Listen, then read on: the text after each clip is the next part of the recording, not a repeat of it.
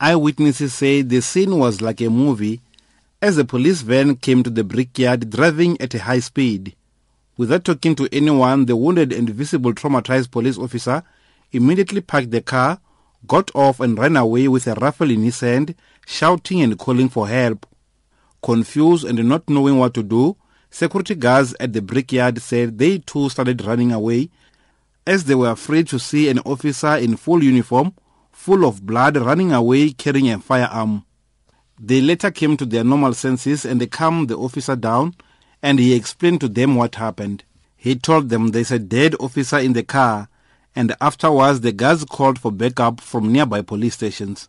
Yeah, as a security officer, I was afraid because I didn't see things like this happen here around at Venda. Things like this happen, but not around here at Thohoyandou. It's also happened at Johannesburg, but here we are very much shocked. Yeah, when the car came here, it was at the first speed. Yeah, it make us be afraid why the policeman came here inside driving like this. Later on, when the police came out in the car, he was holding a big gun. The guard said the police officer was too distressed that it was difficult for him to walk back to the vehicle where his colleague was lying dead. Security guards had to go to the car first and switched off the blue lights and called for police backup. So when he came to us, he was running, so we were supposed to run again. But he was shocked. And how did you see the deceased, the person who was been shot?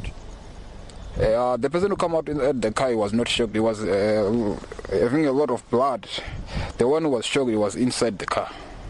Yeah, he was bad because it was very bad. The shooting incident took place about 2 kilometers away from the brickyard in the bush. It took police and forensic experts several hours combing the area for any evidence and examining the two vehicles.